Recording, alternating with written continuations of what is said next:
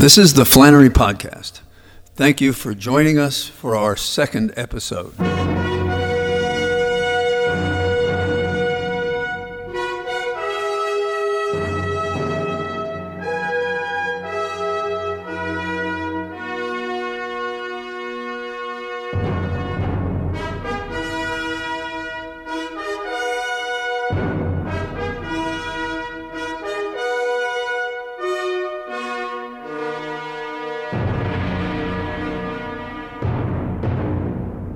This has been quite a week in politics, and this is the second episode of our podcast. And I think what we'll do today is try to talk about the election, but also talk about what's happening in the courts and the recent attacks on the Attorney General justified for how he's been manipulating the process to do what he would do for his only client, Mr. Trump, and his crime syndicate. And finally, I have a short about a nice event that occurred in court. So I think you'll find it interesting. And I do hope that you'll let me know what you'd like me to talk about, although believe me, I have plenty that I have on my mind to talk about. Let's start with the man of the hour, Vice President Joe Biden.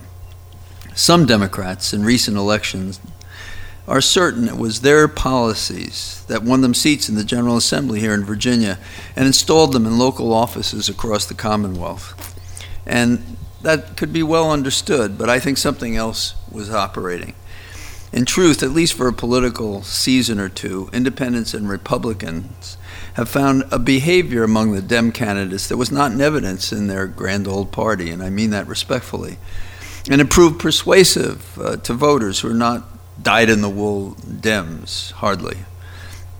I think there's a yearning in the nation for respect in public and private disagreement, for a more professional demeanor in the way we speak and write, to communicate important matters of state in the right media, not on Twitter, a hunger for the regular order, for normalcy, an aversion to chaos, impulse, a preference for our leaders to follow the law, and the Constitution, a hope, in other words, that we shall reset our nation, resume the standards by which the nation once functioned, even if imperfectly, as it appeared to do so before there was a Donald Trump, a failed casino operator and a reality TV star who took to the political stage. There's an exchange that I like that fits from Bolt's play, A Man for All Seasons, in which Sir Thomas More's son-in-law, William Roper, tells More that he should take the oath that King Henry VIII demands, though it offends More's strong religious beliefs as a Catholic. More objects that Roper would cut down every law to get at the devil. Roper confirms it. He confesses, yes, I'd cut down every law in England to do that. More objects that Roper would cut down every law to get at the devil.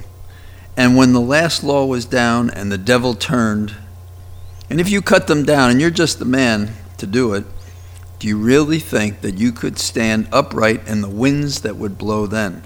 That's our challenge. Our laws are being torn down. They don't exist for Trump or his cronies. Our Constitution is being ignored. Look at the spineless members of the Republican Party, except for one senator from Utah, Mitt Romney, and even he couldn't vote for both of the wrongdoings encapsulated in the articles of impeachment.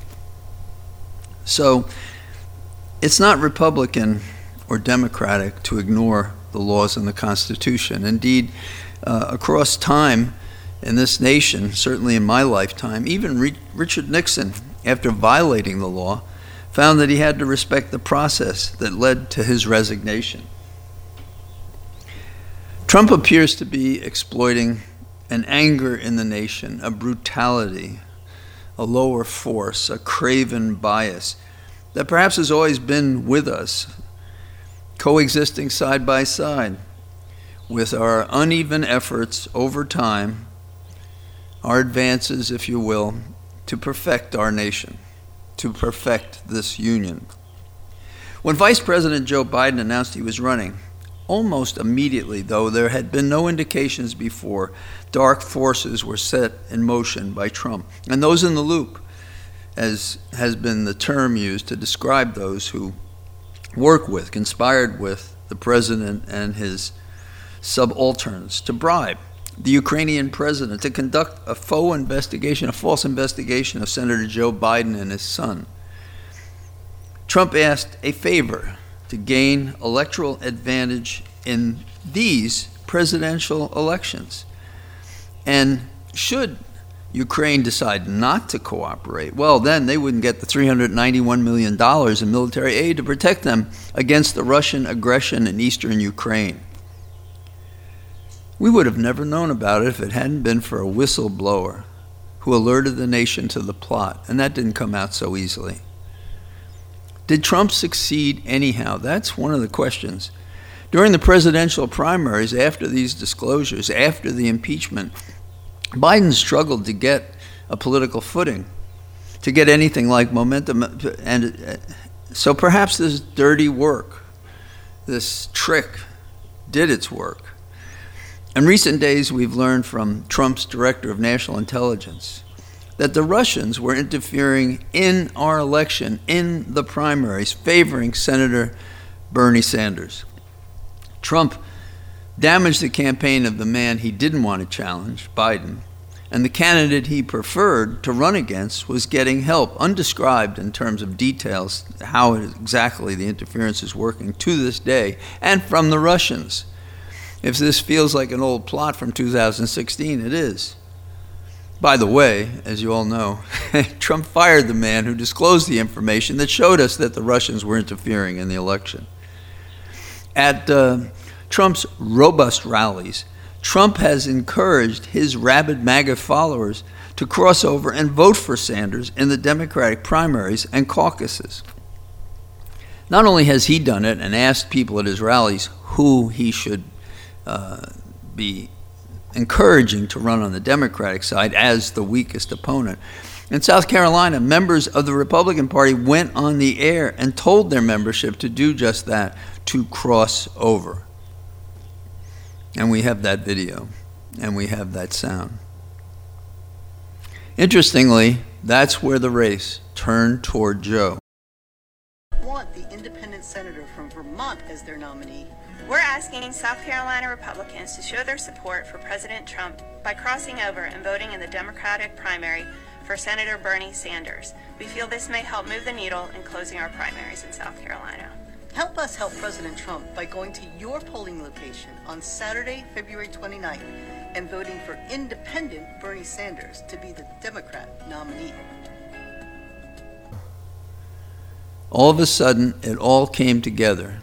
The combination of the Russian interference, the normalcy and reset that Biden promised, his long history in the state in South Carolina, it all came together. Biden exploded with a lead in South Carolina over Sanders, and it was about 30 points. He made the choice clear. He said in words or substance, talk about revolution isn't changing anyone's life. He said we need real changes right now.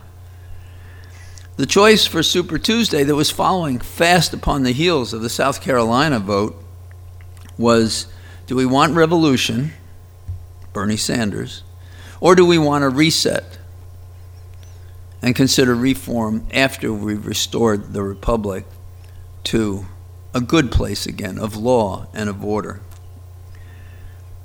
What could Biden do now?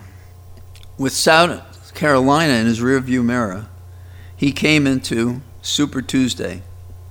Other candidates deferred to Biden, suspended their campaigns, and supported him.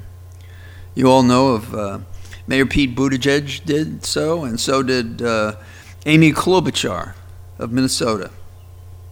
I attended a rally for Buttigieg before he made that announcement because I was thinking of him as a possible candidate. He had a lot to offer. His supporters spoke well of him. And I did talk to some of them, and I did record it. And what's your name? My name is Suzanne McKee. And Suzanne, why are you here? I am here because, believe it or not, I've always been Republican, and Mayor Pete has drawn me to the Democratic side. And I think that he has much more to offer than anybody else out there right now, and I think he is the candidate to put Trump out of business. And why did you leave the Republicans? Mayor Pete, what I'm hearing from Mayor Pete, I think he's going to help the middle class. I think he's used to diversity, and I think he's just got the all-around knowledge and the common sense is what this America needs. Thank you. Thank you. There are magic moments in politics and law and life, and it sort of captures everything that's going on. And Biden made a comparison when receiving the endorsement from Buttigieg and from Amy, and he talked about how Buttigieg reminded him of his son, one of those moments. And you just don't see that kind of thing in politics. And if you saw the video, you could see Buttigieg reacting to it in the background, obviously touched. That was a magic moment in the sense that it spoke about the real values of people who were transparent to our view and our hearing and our understanding of what this all meant to them. I'm looking for a leader. I'm looking for a president who will draw out what is best in each of us. And I'm encouraging everybody who is part of my campaign to join me because we have found that leader in Vice President, soon to be President, Joe Biden.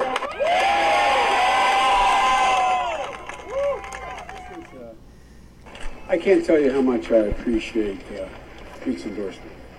And I know for Pete's supporters, from the mayor to many other people who are here, this is also a bittersweet moment because you supported a man of enormous integrity, a fellow who has as much moral courage as he has physical courage.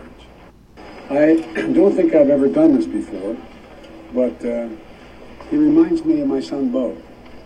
And I know that may not mean much to most people, but to me it's the highest compliment I could give any man or woman. And that is that, like Bo, he has a backbone like a ramrod. I warned Pete that if I were lucky enough to get the nomination, that I would be asking him to join. I would asking him to be involved in this process. Because there are a generation of leaders of Pete's age, like my son Bo, who have unlimited potential. Buttigieg said, "What made Biden the right man for this political season?" Sanders, by this time, was flat-footed, but so were party officials and pundits from sea to shining sea, if you will. What was happening? Something truly super. Super Tuesday was a triumph. Joe took the lead in delegates, and he did so with little money in his campaign coffers, and close to home here in Virginia, where I'm speaking, he had only one campaign office in the entire state. Ask anybody who's ever run a campaign what that means. Biden had become a force. And I think the explanation is there's this hunger for comity, getting along, for a reset in our society, rather than a revolution. And it was just sitting there, waiting. People told me, and I felt the same way, that when Biden was accepting the endorsements, it was like a place of peace in a world of chaos, certainly a nation of chaos. Well, the public on Super Tuesday came out in numbers, larger numbers than 2016 in the primary. They wanted to be heard. And there were those encouraging Republicans to cross over and to vote for Sanders in Virginia, for instance, and probably elsewhere. But what the crossover was, there were also Republicans who came out and crossed over to vote for Biden. This is becoming an election not about personal ambition as reflected by the endorsements or about a partisan tribal way. It's about how do we repair and put together this nation again. And I think that what we saw across the country on Super Tuesday was a vote for us to take care to preserve and protect our union. But, you know, as all things go, as I'm talking, we're waiting to see how goes the next round, and I don't know. But we do have Michigan next up, and we would all hope that this continues. At least I do. Those who hear me and support what I'm saying probably feel the same way. At the same time that we have this suspense about whether Joe will hold and whether Bernie can find an inroad for his own campaign, the Republican Senate, we're told, is now going to investigate Biden in the Ukraine. Of course, he's become central stage. He's back to when Trump sought to hurt him, now months ago.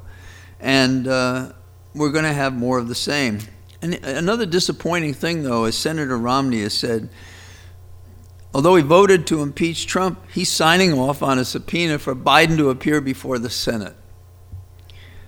Well, this backfired in the past when such abuse was made of investigations, and perhaps it'll happen here again, because at each time when we invoke what happened in the Ukraine, we remind the nation of what Trump did that prompted impeachment that led to a show trial without witnesses.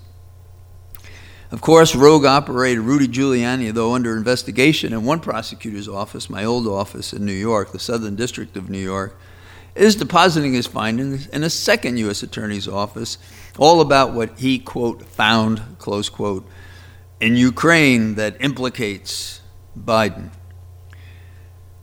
The lies are big, the deception's great. The belief in our nation as a place of laws and constitution in which no man is above the law is at risk. There is some justice here, I suppose. Trump always wanted to stifle Biden and run against Sanders. Now these two men are in the fight for their political lives and for the life of the nation as a republic. May the honest man win, and we know who that is. One young lady voting for the first time in Maryland's primary said she knows who she's voting for and why. She said, because Biden will bring us together. What's your name? Catherine Phillips. And Catherine, are you going to be voting in the Maryland primary for Yes. the Dems? Yes? Yes, for sure. And who are you going to vote for? Do you know yet? I'm leaning towards Biden, probably. I think he really had a way of bringing everyone together as a country from all different backgrounds, and I think it's something we need after the last administration we had. And when you're talking about the last administration, you're talking about the present administration? The current, yes. It would be the current. Well, if you could characterize the present administration that you think we have to remedy, what would that be? I think it definitely has created a lot of distinct lines of separation between, and it's definitely forced certain groups apart from each other, I think, rather than unifying them. So you think that Biden is a uniter? I would say so, out of the current nominees. Okay, well, thank you very much. Thank you. Stay tuned. I have a couple of other ideas I'd like to talk about with you.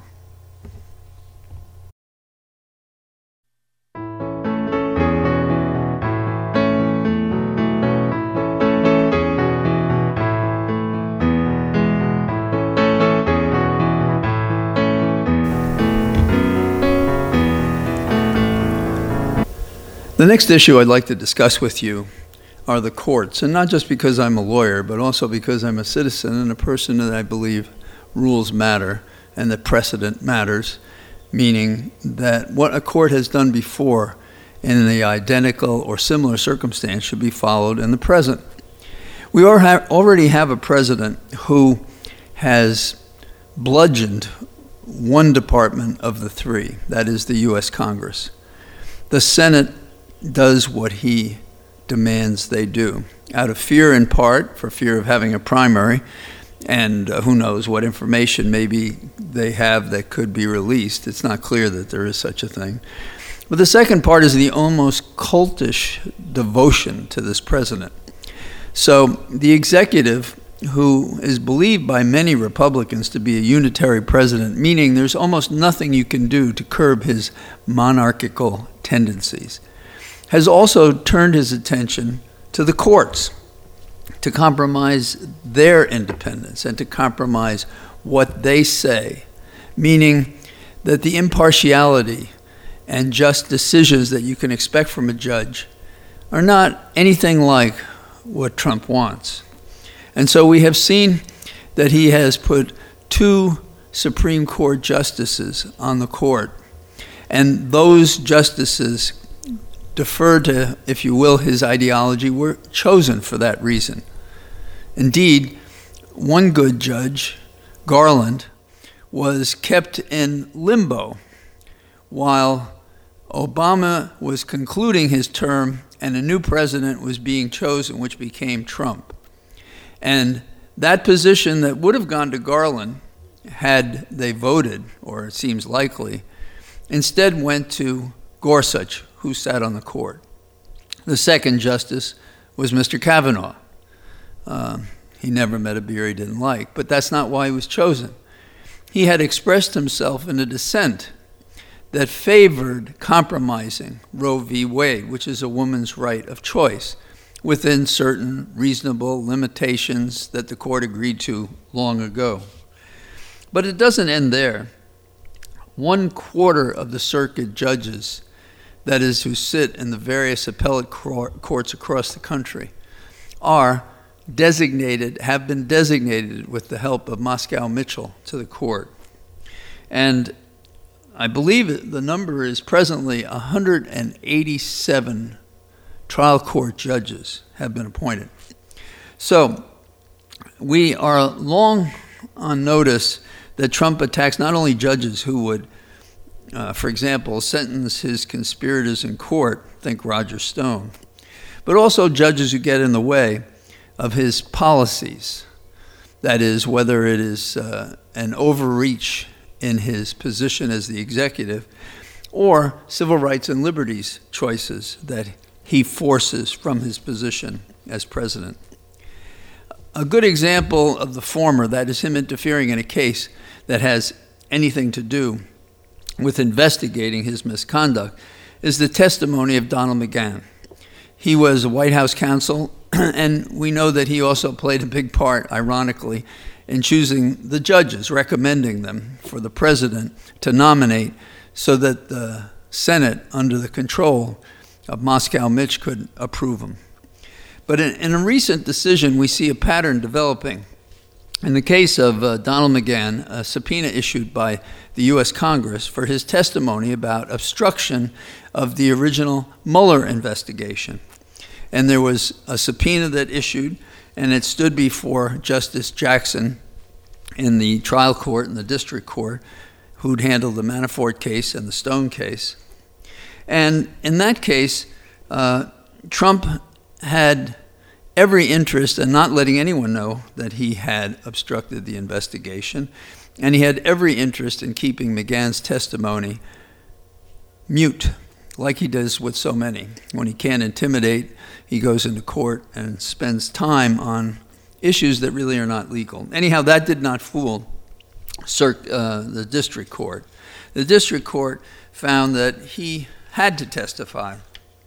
And some time ago, there was a case that parallels this case perfectly involving Harriet Miers, who was White House counsel in the Bush administration in 2008. And they tried to limit her testimony back then, but the court decided that there was no appropriate limitation and that she had to testify. Very strong precedent, and the reasoning is ironclad. But what we have is a recent decision by the circuit court, by Judge Griffith, and he said, the court can't consider every question that comes up. Just imagine what we would be doing. It makes me think of Douglas years ago, who on the Supreme Court said they didn't need any more justices that some were proposing at the time. He said he has no trouble doing the work all by himself. And once I did apply to be his law clerk, and he told me that two things. One, he doesn't use his law clerks. And secondly, if you don't come from the state of Washington, he doesn't appoint you anyhow. And I was from New York. Not that I would have qualified to his standards, but I thought he was one of the finest judges we've had in my lifetime. So what did Judge Griffith do with the McGahn subpoena? He says, Congress has no standing, no legal basis to come to this court and ask that a subpoena issue. The courts can't decide the matter. He was stopping them at the courthouse door. The court would have to consider generalized disputes about the operation of government, he said, if they were to grant this subpoena and force McGahn to go testify on the Hill. He claimed the Constitution denied the court that role. he described the fight as a bitter political showdown. And if Congress can enforce the subpoena, they can enforce any subpoena. And you would think, isn't that tautological? Isn't that right? Why do they have any subpoena power unless they can enforce it?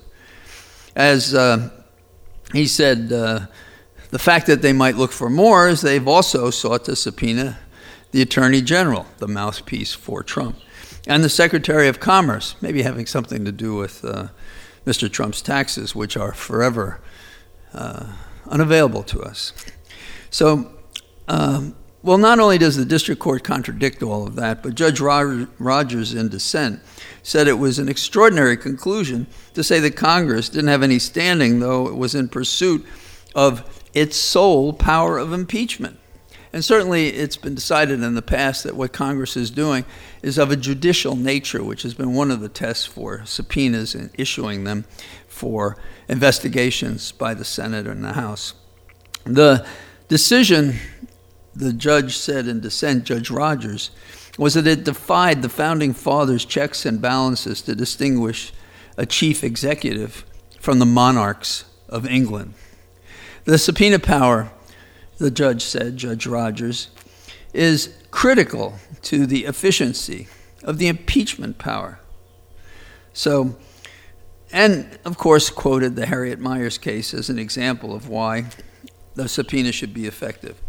Now, I point out and lean on the fact that they are trying to deny them at the courthouse door. I almost said jailhouse, very interesting, but it has everything to do with Trump's identity, I think.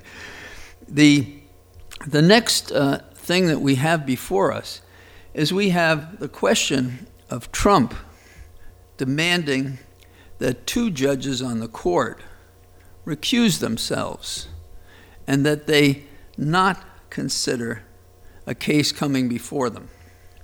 Now that's very interesting for a couple of reasons.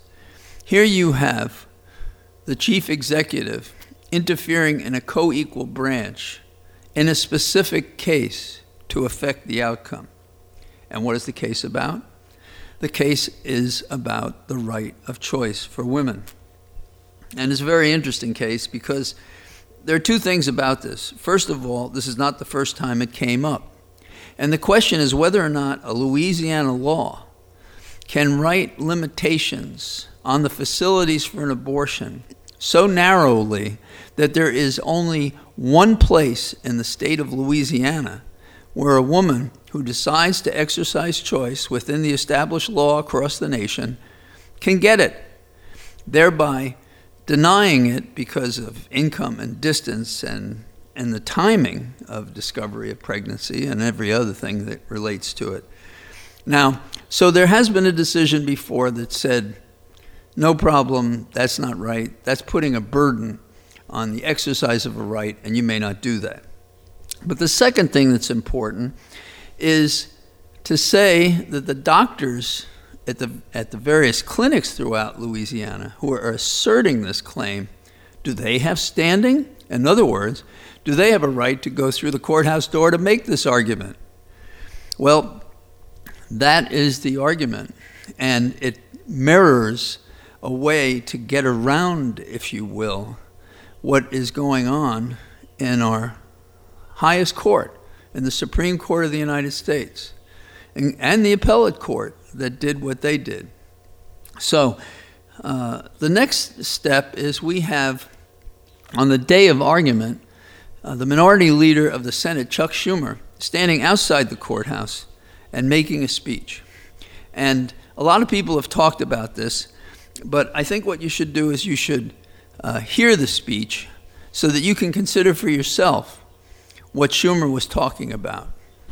And here it is. Inside the walls of this court, the Supreme Court is hearing arguments, as you know, for the first major abortion right cases since Justices Kavanaugh and Justices Gorsuch came to the bench. We know what's at stake. Over the last 3 years, women's reproductive rights have come under attack in a way we haven't seen in modern history. From Louisiana to Missouri to Texas, Republican legislatures are waging a war on women, all women. And they're taking away fundamental rights. I want to tell you, Gorsuch, I want to tell you, Kavanaugh, you have released the whirlwind, and you will pay the price.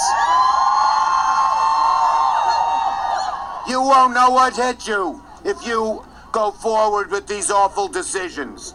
The bottom line is very simple. We will stand with the American people. We will stand with American women.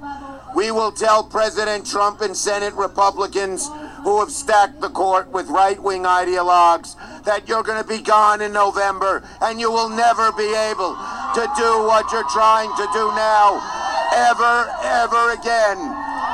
You hear that over there on the far right? You're gone in November.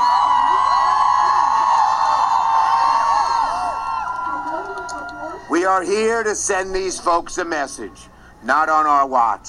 So let me ask you, my friends, are we going to let Republicans undo a woman's right to choose? Are we going to stay quiet as they try to turn back the clock?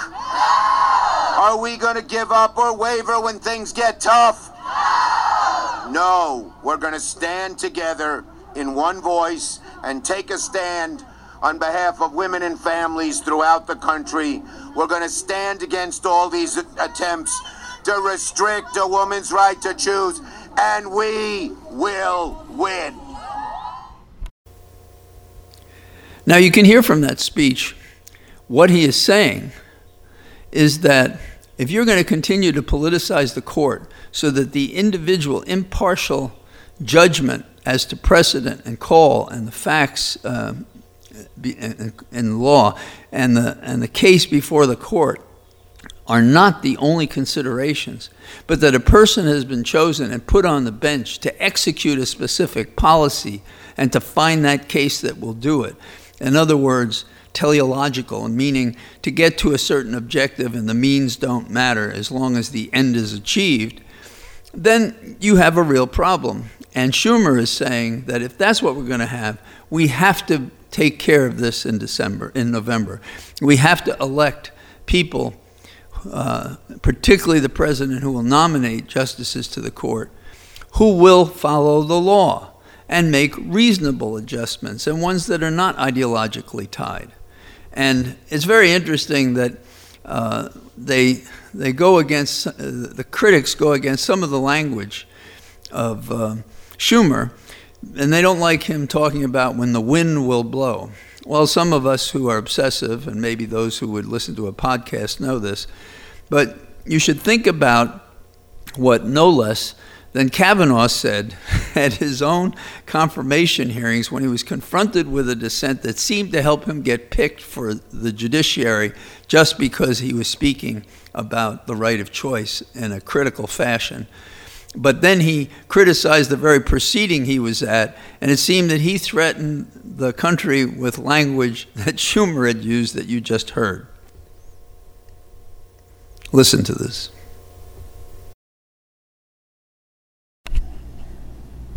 You sowed the wind. For decades to come, I fear that the whole country will reap the whirlwind. So what I'm saying is that we have a president with a monarchical arch who has compromised the Senate to a point of pure dependency on his will. And we have a president who is bending the courts to his will by the personnel he puts on the bench. And while when he in the past accused this or that judge of bias or prejudice as it suited him, now he is in fact choosing and making judges based on the fact that they will vote as he wishes. That's not acceptable. That is not what we have in a democracy. That is not what it means when all people are equal before the law. And this has got to stop. And that's why I don't think Schumer should have apologized. I think that his language was robust, and I think the only free speech that matters, particularly in these times, is robust. So keep this in mind as we watch future unfolding abuses, because this is what's going on. Oh yeah, and I have a couple more things I'd like to talk to you about, so hang on for a little bit more.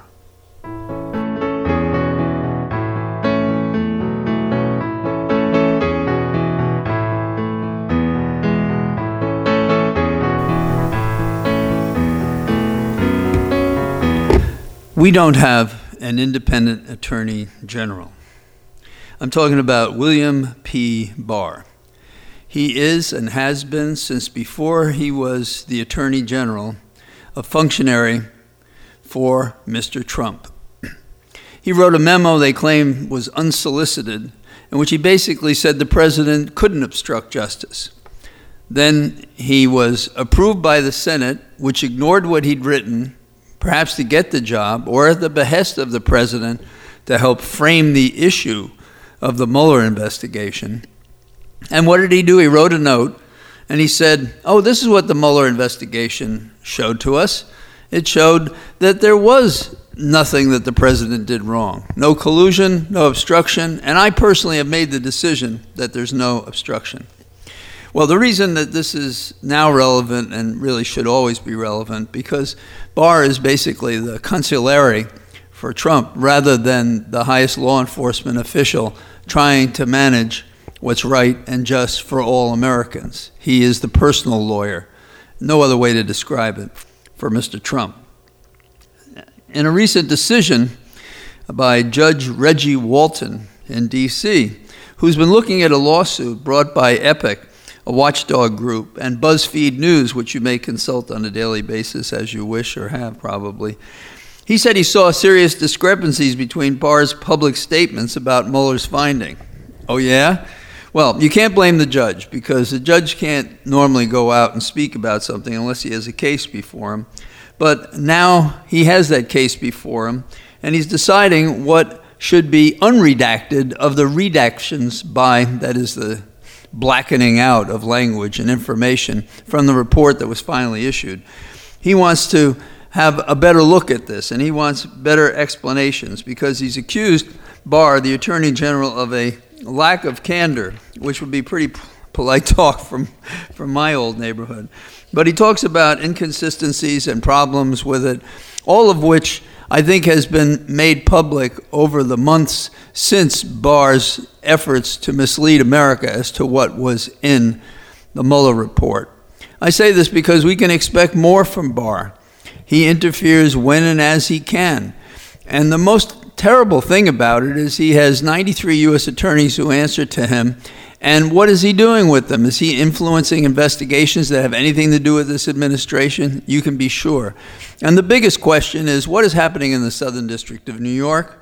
How long are they going to look at Rudy Giuliani, the former U.S. attorney in that district, when the U.S. attorney is a former law partner of his, when that former law partner is in the Justice Department overseen by Barr? Our nation is in a really terrible place when law applies to all of us, but if you enter this higher atmosphere in which Trump and his cronies exist, the law is whatever they say it is. So hang on, I have one other short that I think you'll enjoy, and thanks for listening to my podcast. I've enjoyed doing it, and I hope you find it useful.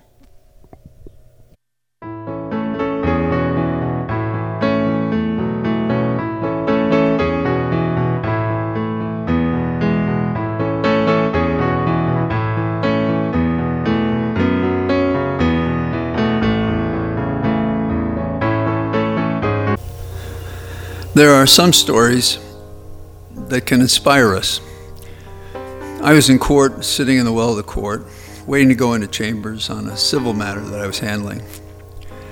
A family was sitting nearby, father, wife, and child. I didn't notice them at first. But this girl presented herself to me. She stood right in front of me and spoke ever so softly. "I have a blog," she said, "and I'd like to interview you for my blog." I agreed, but not before I asked her, "Would you mind telling me how old you are?" I know, never ask a lady. She said, still ever so softly, that I had to lean into her to hear, "I'm 8 years old." She wasn't tall, she was dressed nicely, and she wore a string of pearls. She was a little lady. "What does a lawyer do?" she asked, in a courtroom of high ceilings, paintings of past judges on the wall, and a fair amount of mahogany all about us. "We represent the abused and misunderstood," I told her. She nodded. "There are cases that involve money and property, and there are other cases that involve reputation, freedom, and penalties." "But what do you do?" she said. "In many cases," I told her, "a wrong has been done. A good lawyer fights to make it right. You need someone in the courtroom to keep the process honest. It's not always done right or well."